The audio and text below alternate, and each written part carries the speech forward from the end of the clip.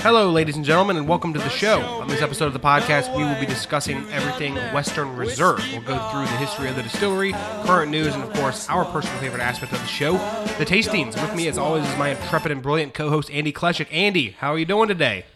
You know, not too bad. Hating the rain that we've had here today and just a regular old gloom weather that we've had in Cincinnati today. But other than that, not bad.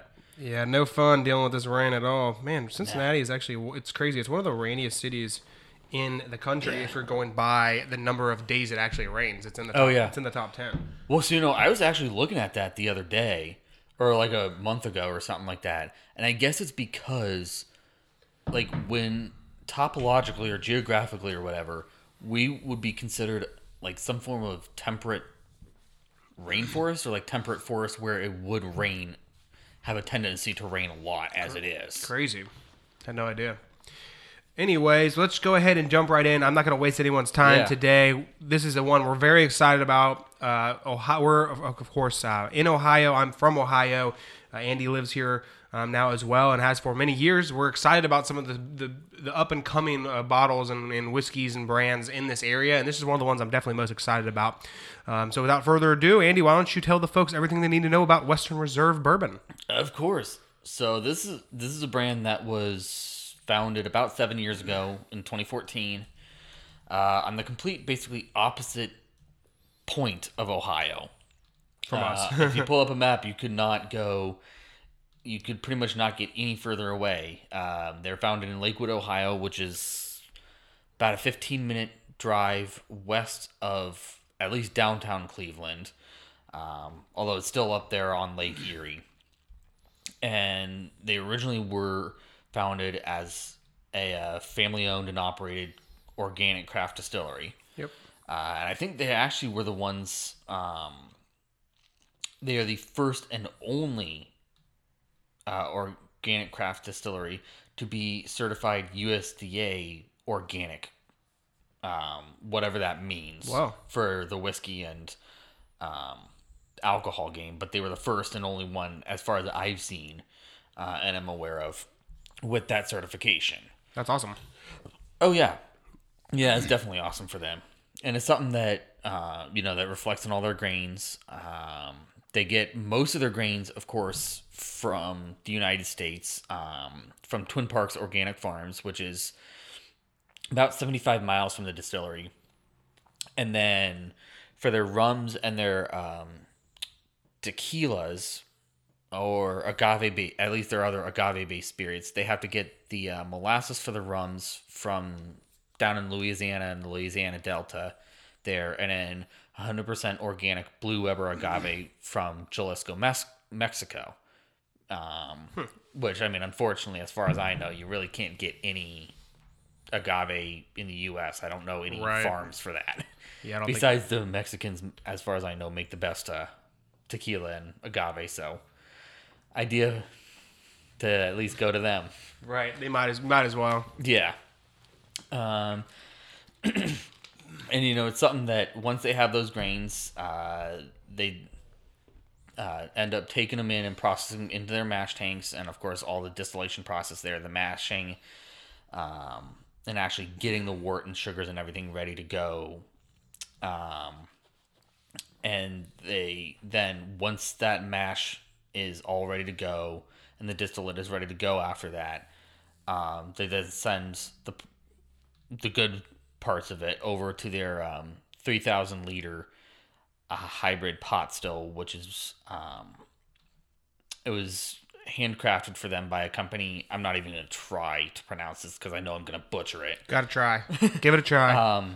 Koth Distillation Technic. Oh, you blew out that. of Germany. Yeah, out of Germany.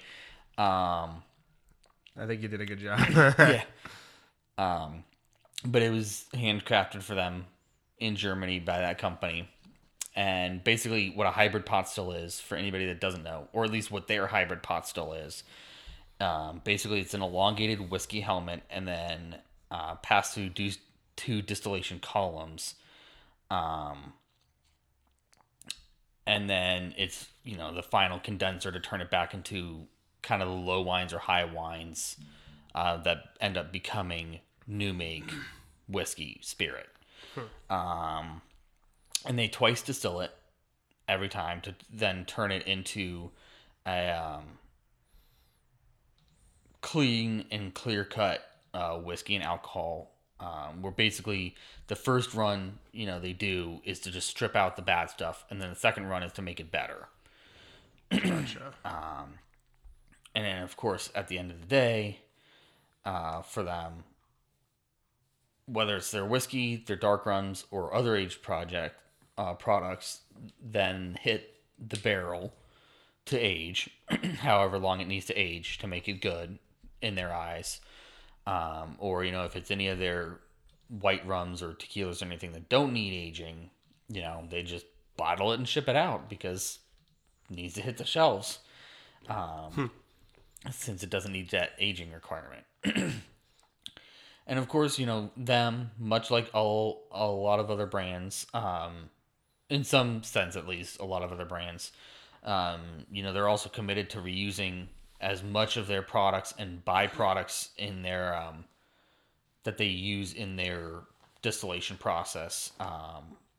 They want to continue to try and use as much of that throughout the whole process and get as much use of it as they can, or anybody else can. So as a few examples, all the hot water coming off their distillation stacks is actually used to heat the mash tanks to help with that. Then, all the grains, they come in about 1 ton reusable sacks, 2,000 pound reusable sacks. So you can always just reuse that for as much grain as they can get out of it. And then, of course, any of the spent mash waste ends up going back to the farm, to that same Twin Peaks farm, where it's used as feed for all their livestock, or used in their composting there. And that's something, that a lot of brands, at least a lot of whiskey brands will do. You'll hear Buffalo Trace, anybody else say, they send it back to the farmers because it actually, according to distilleries at least, and I'm sure it's true, it makes really, really great feed for them. And at least for the cows, it makes them drunk. Nice. So it's always kind of a funny byproduct and a good byproduct of it all. Yeah. If the cows are going to have to get eaten, they might as well be able to get drunk beforehand. Yeah. We almost forgot this, or we did forget this part. Cheers, sir. Cheers. And then one last thing they do is they also have an on-site restaurant. I forget the name of it, but they have an on-site restaurant where from Twin Peaks Farm, they also try and obtain as much of all their produce and vegetables and other ingredients, and of course as much of their protein from the farm. So it kind of completes the entire process. They get the grains for their whiskeys and everything, then those go back to the farm for the composting to help the farm. Then the final products on the farm come back to them for their restaurant. That's awesome. Yeah. So they make a ton of different products, which I didn't actually realize until we started doing a deeper dive. I knew they had like a 4-year, a 6-year, and like a 14-year, but I didn't know that they had a whole just slate of different types of not just whiskeys, but also tequilas, vodkas, etc. Oh yeah. Yeah. So, as you mentioned there, they have a whole slate of different ones. I'm just gonna go before we go deep dive into some of them. They have a vodka, they have a rum, a few different rums, I think, 1 or 2 different. They have a gin, and of course all of them are organic. Mm-hmm.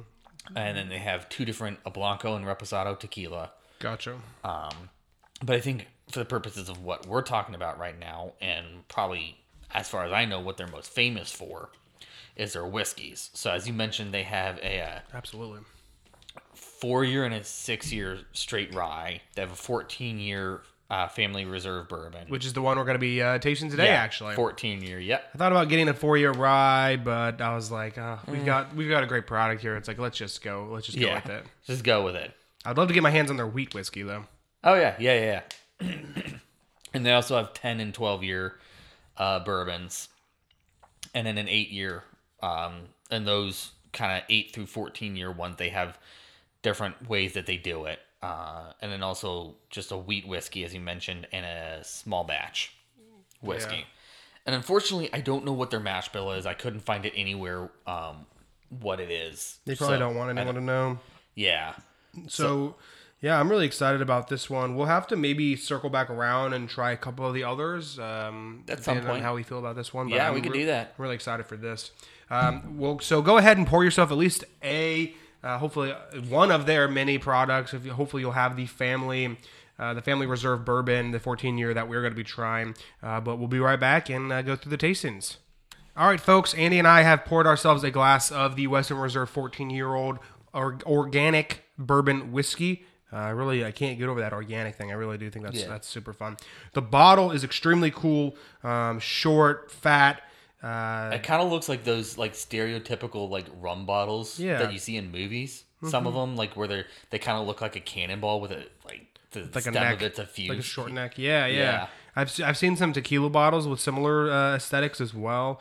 They have a B on it on both the top of the wooden, the top of the cap here. The cork is engraved with the B, and it's got the Western Reserve Distillers. Bee. Yes, exactly. Yeah, they've got it. They blew it into the glass as well, along with the Western Reserve letters. Just really cool design. This one is a cream label with like gold writing, a lot of cursive, 14 years in cursive. Got the year established, Western Reserve Distillers, Lakewood, Ohio.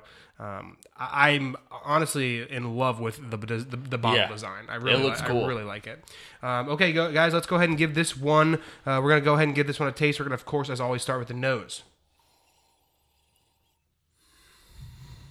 So I very much get like an orange note on it, but like more like the orange peel. Yeah. Than anything. Very light on the nose. Yeah. It's almost as like for me, it's almost as if you took, to try to be as descriptive and colorful as possible, if you took, like you said, an orange peel and you had some like the inside of like a fig Newton smeared across it. You just give a big whiff to of that. Yeah, some of that very light though. Oh yeah, very, very light. Very inviting, especially for 14 year. I mean, I don't know the proofage. Did we go over the proofage? I don't think we went over the proofage. Yeah, I don't even know if it's listed on the bottle. It should be listed on there somewhere. I think by law, at least American law, they have to. So let's see, 45% by alcohol. So a 90 proofer. Yep, it's 90 proof. So that makes sense. I mean, that's not super high in proofage. I really like the nose. Let's give it a taste. See how the palate holds up.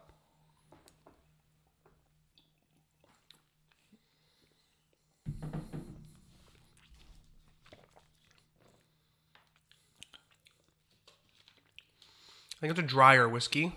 Yeah, there's a lot. Not much approaches you there. It's not in terms of flavor. It's really not too complex. No.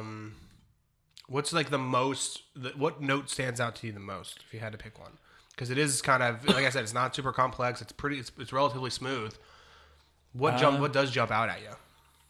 I still get a bit of that orange, although it's a little bit lighter there. I was gonna say I'm getting some dried fruit, basically. Yeah, like dried orange. A little bit of dried orange peel. A little bit of tobacco on the finish for me. Yeah, I get some kind of bready notes there, but like if you've ever had beer bread, like beer bread notes.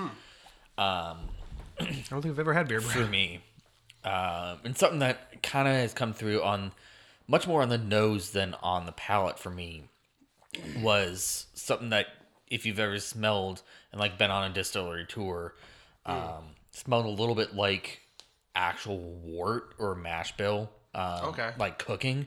Smells a little bit like that and tastes a little bit there to me. Gotcha. And I think that's where that breadiness is coming from. Just kind of like a very like cooking the yeast and everything, like cooking the wheat and all the grains and everything. Yeah, I think it's very tasty. I mean, it's very smooth. I don't think it's very complex with the flavors. I think for a 14-year aged, I would expect a little more out of it. Price wasn't too bad. It wasn't cheap. It was like, Yeah. I want to say it was like $60. So it's not cheap by any means, any stretch of the imagination. But I think out of Ohio whiskeys, this has got to be one of the top. This is top one of the dogs. better ones, yeah. I just was able to land my hands on one earlier yesterday actually, and I'm really excited about it. And I'm gonna give you a taste after the episode here. Yeah. And that's one that I think We'll have to do an episode sometime. absolutely. So I don't think it can quite stand up. So I wouldn't say Western Reserve is the king of Ohio whiskey in the present moment, but I think they're still kind of a craft strong distillery. showing. But they're really coming out the gate strong, and they're going to be in the battle for that top dog. I think here over the next few years, really. Oh, yeah. All right, folks, that's it from us this week. Make sure you go over to Apple Podcasts, Spotify, or wherever you get your podcasts. Make sure you subscribe, leave a review, listen to every episode of the podcast. Honestly, I think Andy and I need to have a discussion. We're going to talk about maybe setting up some kind of Patreon or some type of forum where people can give us some advice and can make some donations, and we could even do some shout-outs to people. I think setting something like that up would be really cool. Make sure you have a great week. We'll keep you updated on everything we got going on over here. Pour yourself another whiskey, and don't worry, America. We'll be here to drink with you next week. Yeah.